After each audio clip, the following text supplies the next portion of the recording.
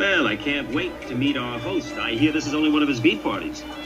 Stay positive, the love will come back to me. Stay positive, the love will come back to me. Stay positive, the love will come back to me.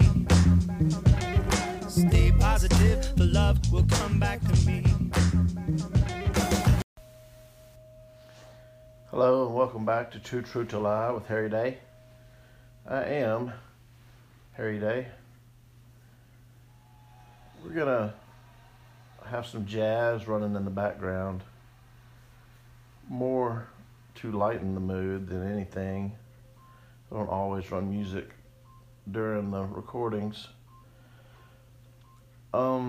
This recording is just gonna go off the cuff. We're just gonna let it fly, see what happens, see what comes out. We're going to base it on the year 2020 and what a crap year it's been and how lucky we are to still have our heads held high and our noses out of the poo. Maybe keep our feet dry. Maybe stay out of jail. Stay happy. Stay positive, right? Like the intro says, stay positive. And we're only halfway through the year 2020. I believe this is the second time that the earth was supposed to end on the Mayan calendar. So we still got 6 months left to see if that happens. But we'll backtrack into the year 2020. At least my year, 2020. Hindsight 2020 for 2020 is a big pile of poop. I'm not cussing in this episode. I'm keeping it clean so we don't go explicit. I do that on a few episodes. This won't be one. Although it's very deserving of it. 2020 kicked off obviously January 1st, my dad's birthday. He turned 88. Deer and duck season were in full swing. I did not shoot a mallard in January. I did not shoot a duck over at Brian's place in Washington County in the Delta. I did shoot a few deer. I think maybe 2 in January, which made 6 for the season. So I put plenty of deer burger, deer steak, and a little bit of sausage in the freezers. So as far as deer season went, I mean, no trophy bucks. One was okay. The other deer were does or maybe a spike. We hit February. The full knowledge in my mind going into 2020 was that divorce was certain with my ex. In February, we hammered out the details with the lawyers. Maybe even in January, but I think February. In March, I went to a couple of Mississippi State baseball games with my friend Casey up in Starkville and some other good people. And of the 3 games I went to, my son went with me to one, had a huge time. Met some Mississippi State football VIPs. Mississippi State won every game I attended up there in baseball. And what was rolling around in the background of America's psyche was the coronavirus in China. And a travel ban had been put in place for China so they wouldn't come into this country. And then it went in for Europe because Italy and Spain got real bad. But then it showed up in the United States. And by not even 2 weeks into March, things started to shut down. sports seasons, pro and collegiate, shut down or didn't start. Schools went online. People finished their school. My kids finished online. School's out, so I had them here at home, which is where I want them. And I didn't know people that had gotten the virus. The janitor or custodian at my children's school, actually I went to that school also long ago. The custodian's wife died of it. That was the first someone that was anywhere close to here that had succumbed to that horrible disease that is still going on now. And in fact, we all know by watching the news and keeping up with current events that we had all the protests across the country because a bad cop killed a man, but because of color, apparently that makes it worse. And so then you have lots of protests, which is fine, but then radicals infiltrate the protests and start looting and burning and beating up people, and then cops started getting assassinated here and there or in cities around the country. And now we've got monuments being vandalized and toppled and thrown into rivers or just taken down by city governments, all in Democrat mayoral cities predominantly. That's what's been going on this summer. My divorce was final in April, early April. My ex and I are friends. I have the kids mostly because she works at a doctor's office for vanity work and skin. She's an esthetician, skin things. And I work from home doing my sculptures, writing my books. I've taken up painting again. And I really like what I'm doing, although the second in a series of wildflowers that I'm doing, I overdid. So now I've got to keep going to try to make it look better. Give it some, it's too busy, but I'll get there with that. Painting's easy.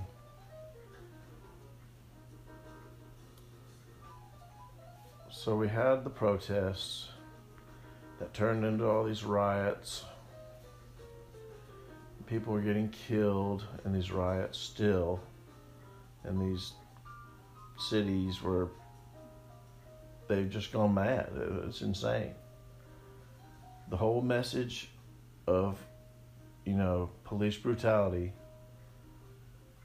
and still seeking equal rights for African Americans has just totally been squashed and eclipsed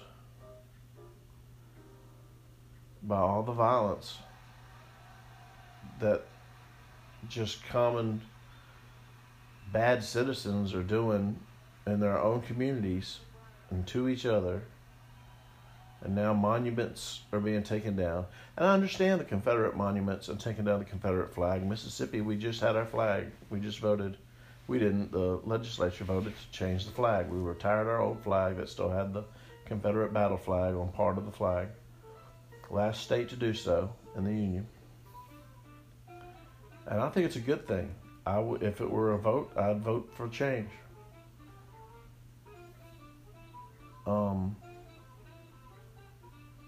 But people are going after all monuments. And I just think it's this generation of know-nothings where they just want to react and do, and they don't understand what they're doing. Or why, or there's a difference between a statue of Robert E. Lee and a statue of Abraham Lincoln. But they're going, and George Washington, they're going after them all. Stevie Ray Vaughan's statue in Austin was vandalized. Frederick Douglass's monument was torn down completely, and it's irreparable.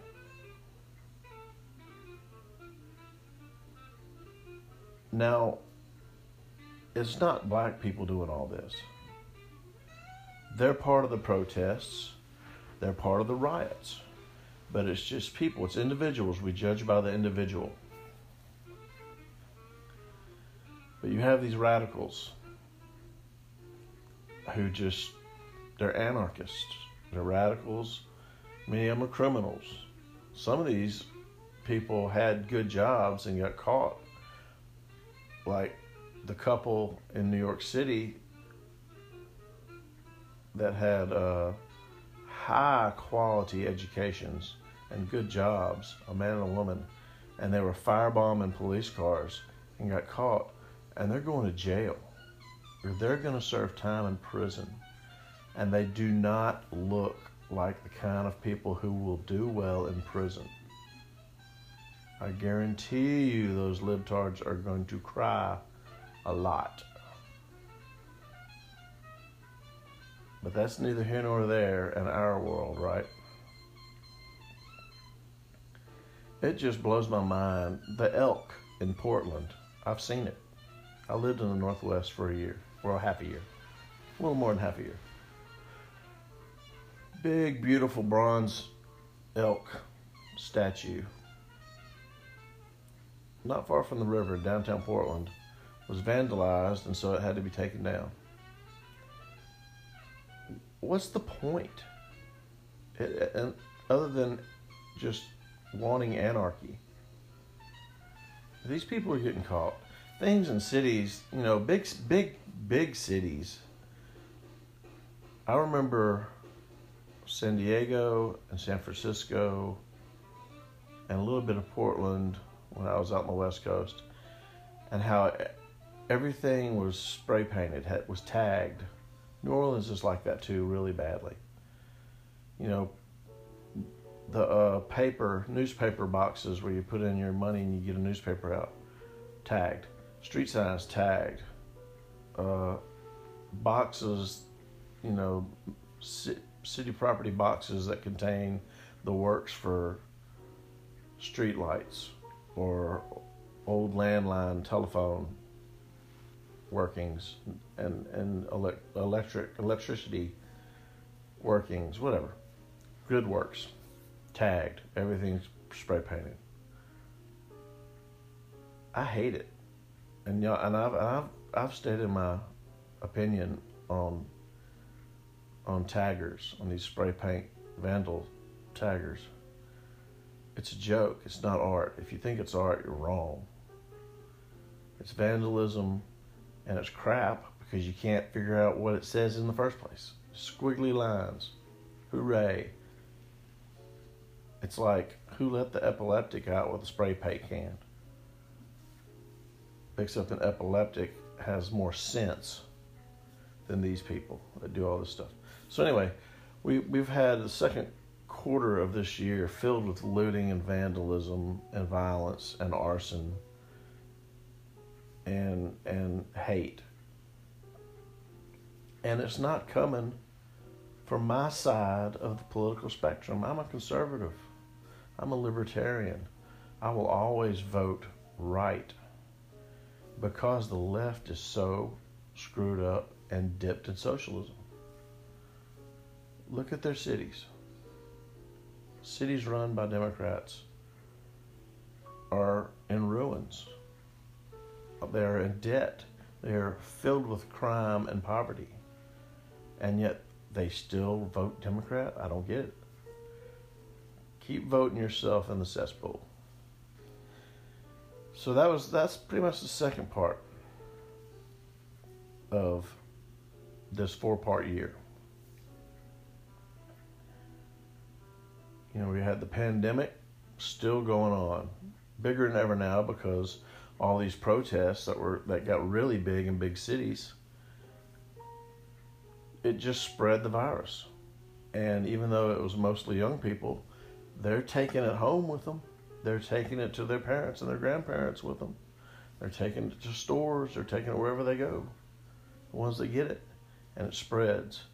And people get sick. And some people die. Very irresponsible. 2020 is the year of irresponsibility, isn't it? 2 days ago, I couldn't have talked about this next part. Yesterday, I probably could have, but only because in the big picture, it was a good thing. Today was another good day. My mom and I both had good days today. She got to spend time with my daughter. We all had lunch together, and we made the funeral arrangements for my father. My father passed away Saturday morning, July 4th, on the 4th of July. He was 88 years old. He was born New Year's Day, 1932.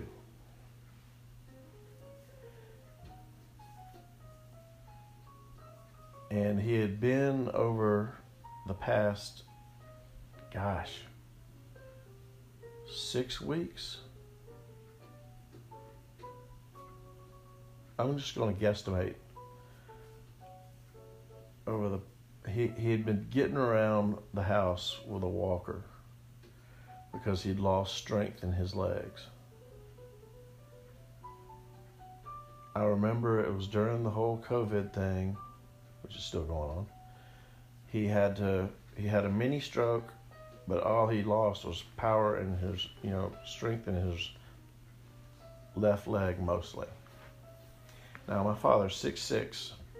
He weighs a little more than me. I'm a little under 220. He's about 225-ish. I remember when he had that mini stroke, but we didn't know that's what it was at the time. I was called to their house, and I went, and I could not pick him up to get him back on the bed. He was sitting on the floor, and he was in and out of, I wouldn't say consciousness, but cognizance for sure. And his legs were kicking a little bit, twitchy. And we called the fire department, and they came and put him in the bed. But we were like, we need to get him to the hospital. So we called an ambulance, and they put him on the gurney and took him to the hospital. They found out he had a mini stroke. So he was at the hospital for 5 days maybe. Hated it. I went and saw him. Then I'm pretty sure this was in April. Then, let's see, it might have been, it had to have been early April. Then he went into a rehabilitation home for 2 weeks. Hated it there. He hated it. The food was bad. The help was not very attentive. The PT was good. So then we get him home, and they have PT coming to the house, and he's actually able to get up and go from the bed to his chair with a walker. And so he's getting around the house, and he's building back up. Very, very slowly. I didn't think he'd build up further than what he was doing. Turns out I was right. Not that I wanted to be.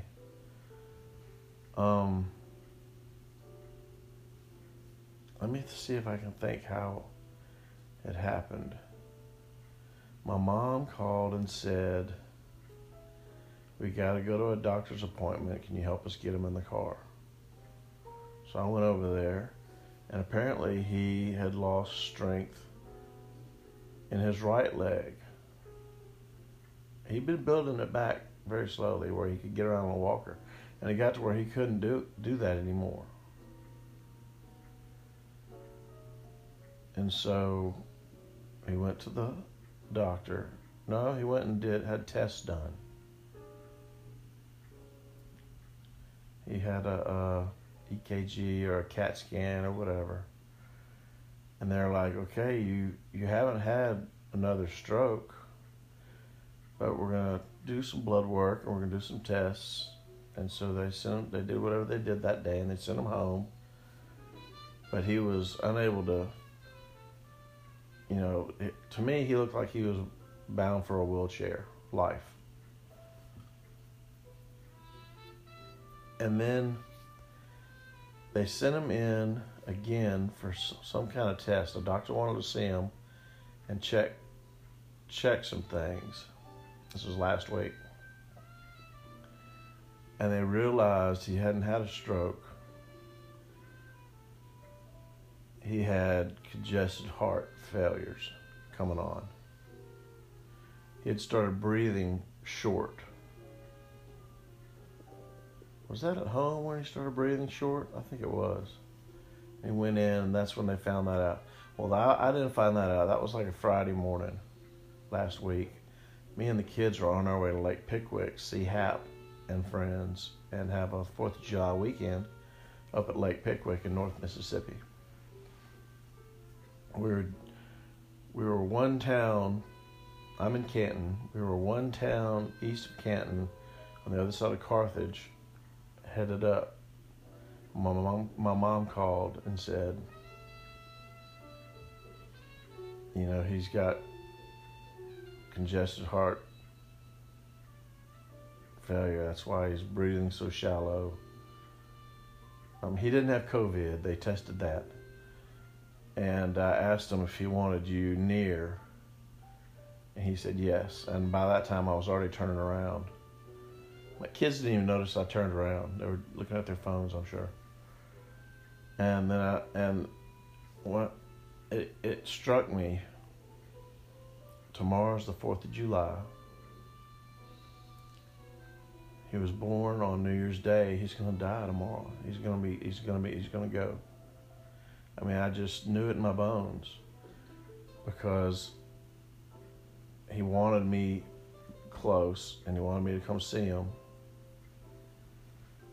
And of course, he had this congested heart, and I already knew his weakened condition already, physically.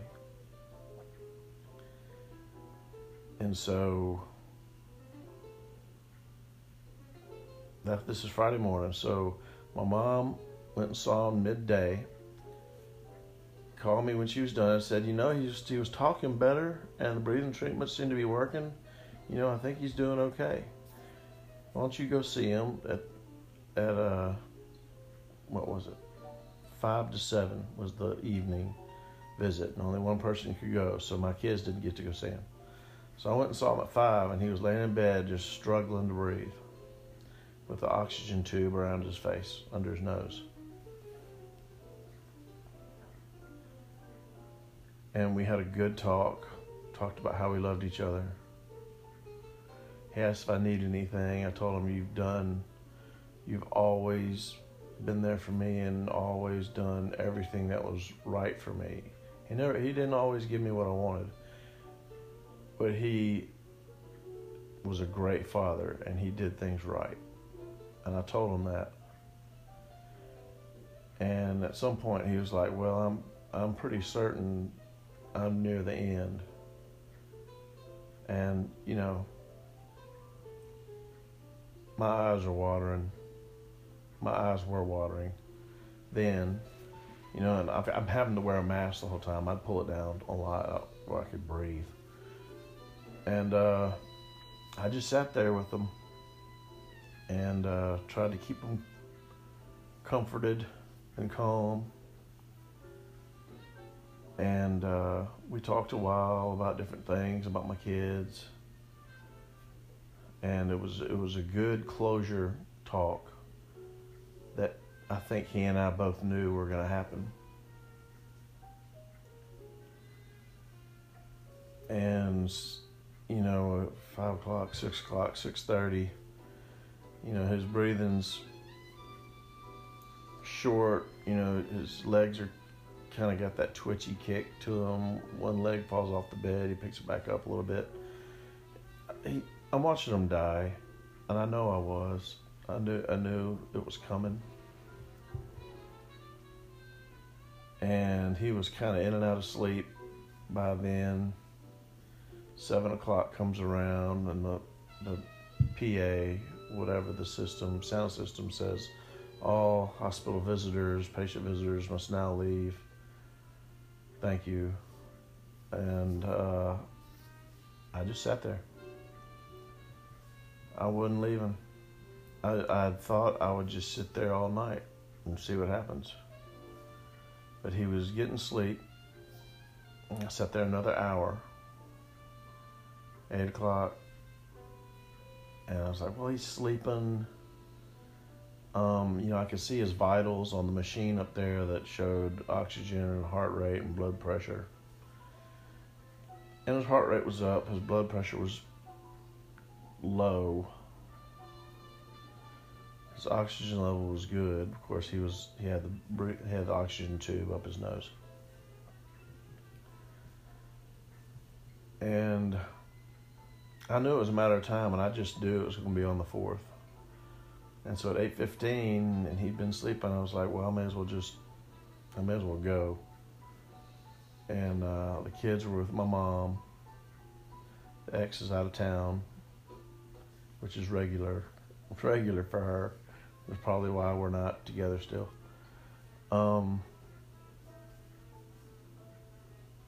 wake my dad up and say, Dad, I gotta go.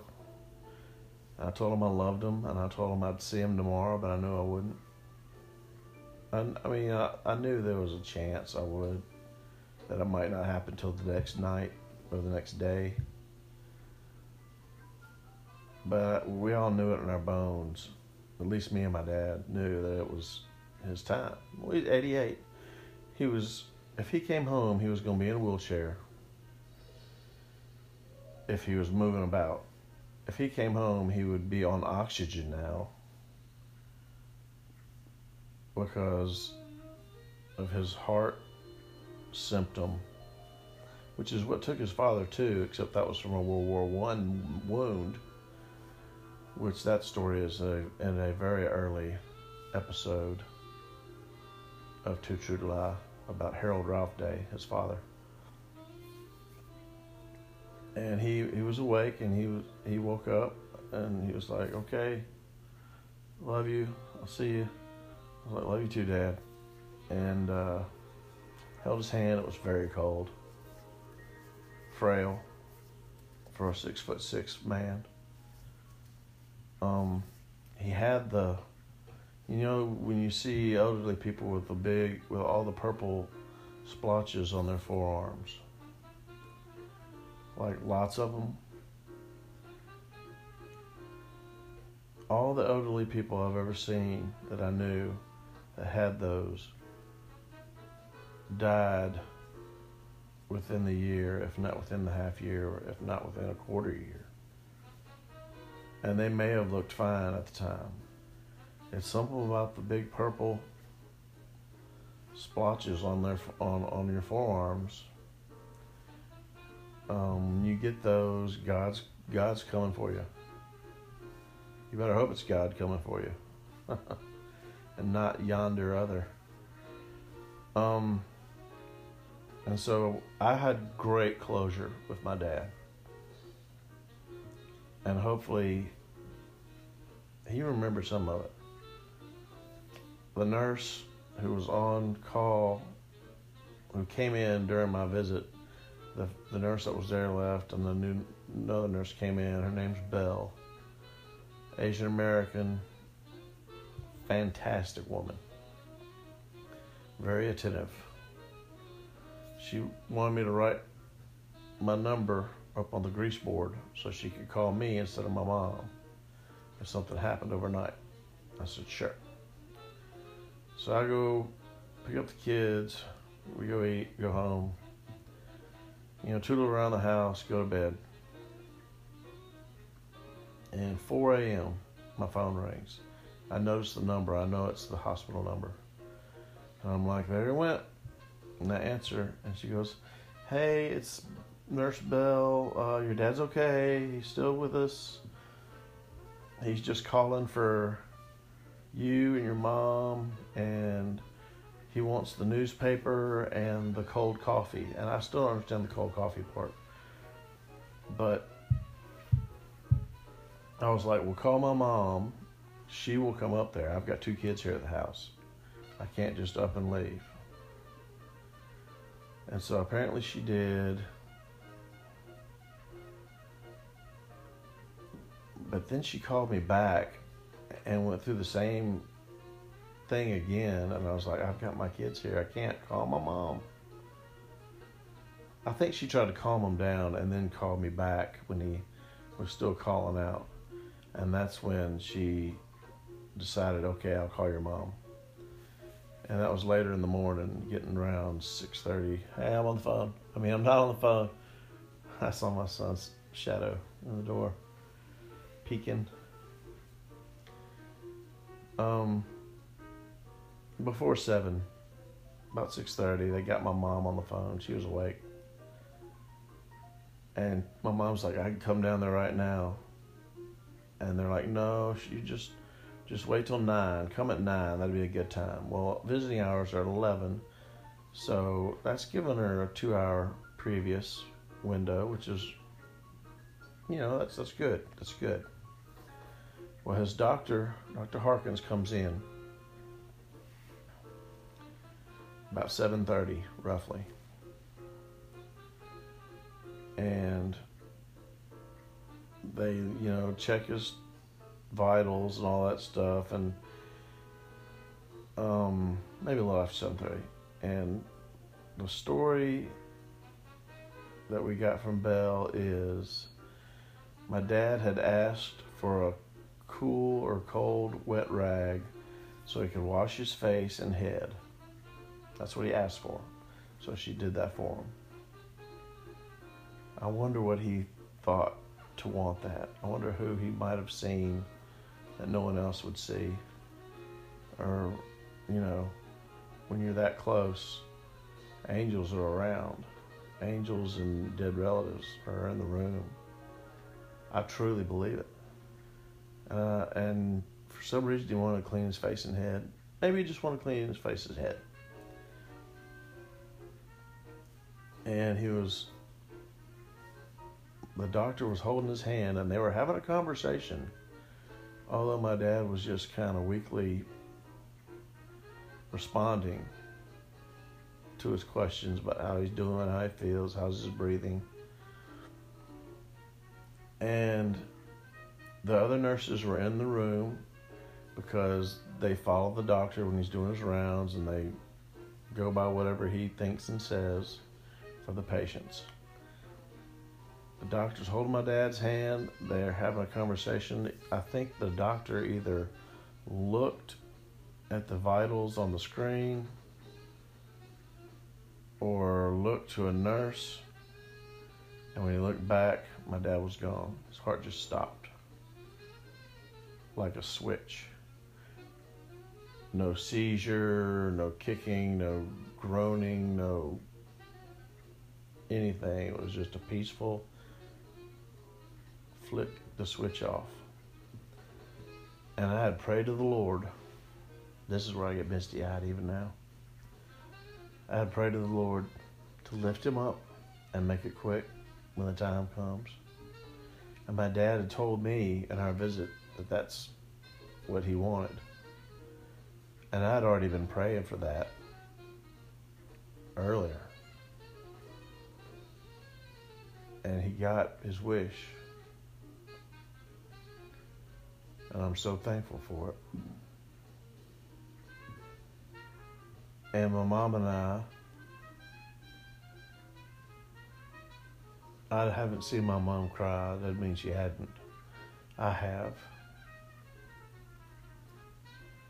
Mostly that day that he died that morning. And that evening. But I hadn't since. But sometimes there's things that are hard to say when talking about it. But he is currently sitting in cold storage, I imagine, at the funeral home in Madison. The Natchez Trace Funeral Home. It was my choice.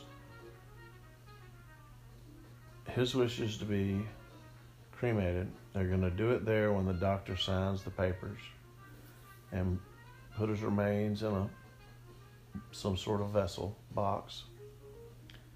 And my mom and I went around with my kids, went around with one of the cemetery directors, a woman about my age, I guess. And we looked at the 3 places that you can put the remains. You can seal them up inside little, they have a huge mausoleum in the center of the graveyard. And we ended up choosing a spot in the front of the mausoleum facing east, facing Highway 51 out there, which is a highway that I've been driven down and up since late 1969 through today. I've traveled that stretch because my school I went to and my kids go to is only a mile from there or less. And I've always known that cemetery, although I've never known anyone buried there. But that's where he's going to be. And mom and I came out of there, especially my mom, just so pleased and happy and at peace with. We're already at peace with what happened to him because now he doesn't suffer, and he was not happy with his life, his current life physically, without being able to get around or go play cards or go eat at the club or go have lunch someplace with all of us. That was his routine here the last few years, and it was taken away from him completely. He was homebound, and I guess that's why it's not that hard to talk about 2 days later. He lived a long life, and he went relatively quick and painless. And you can't ask for any more than that kind of blessing. But 2020, I'm raising 2 fingers to you for hitting me with divorce and hitting me with losing my father, and then rubbing salt in it with no sports because of this worldwide pandemic. And then we have all these fools in this country running roughshod over all the urban cities. Is that redundant? What's the time? That's about right. 37 minutes. I didn't think I'd talk that much about my father, but his name is Ralph Davis Day, and I love you, and we lift you up, and we know that you have peace.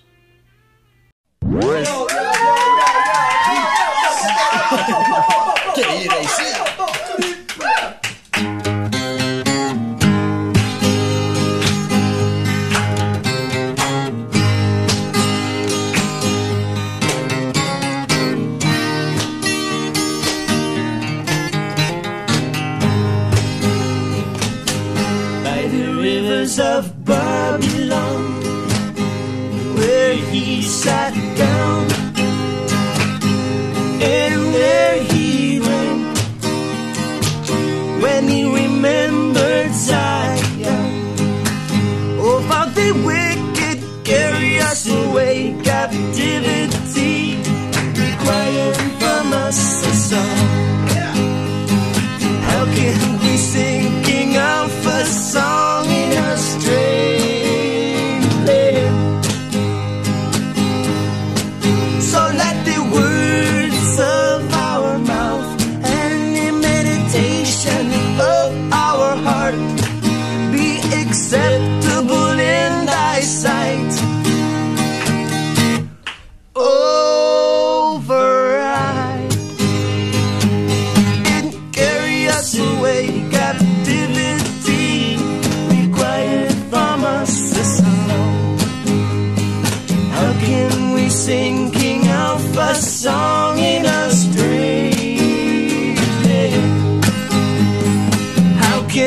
sinking our first song in a strange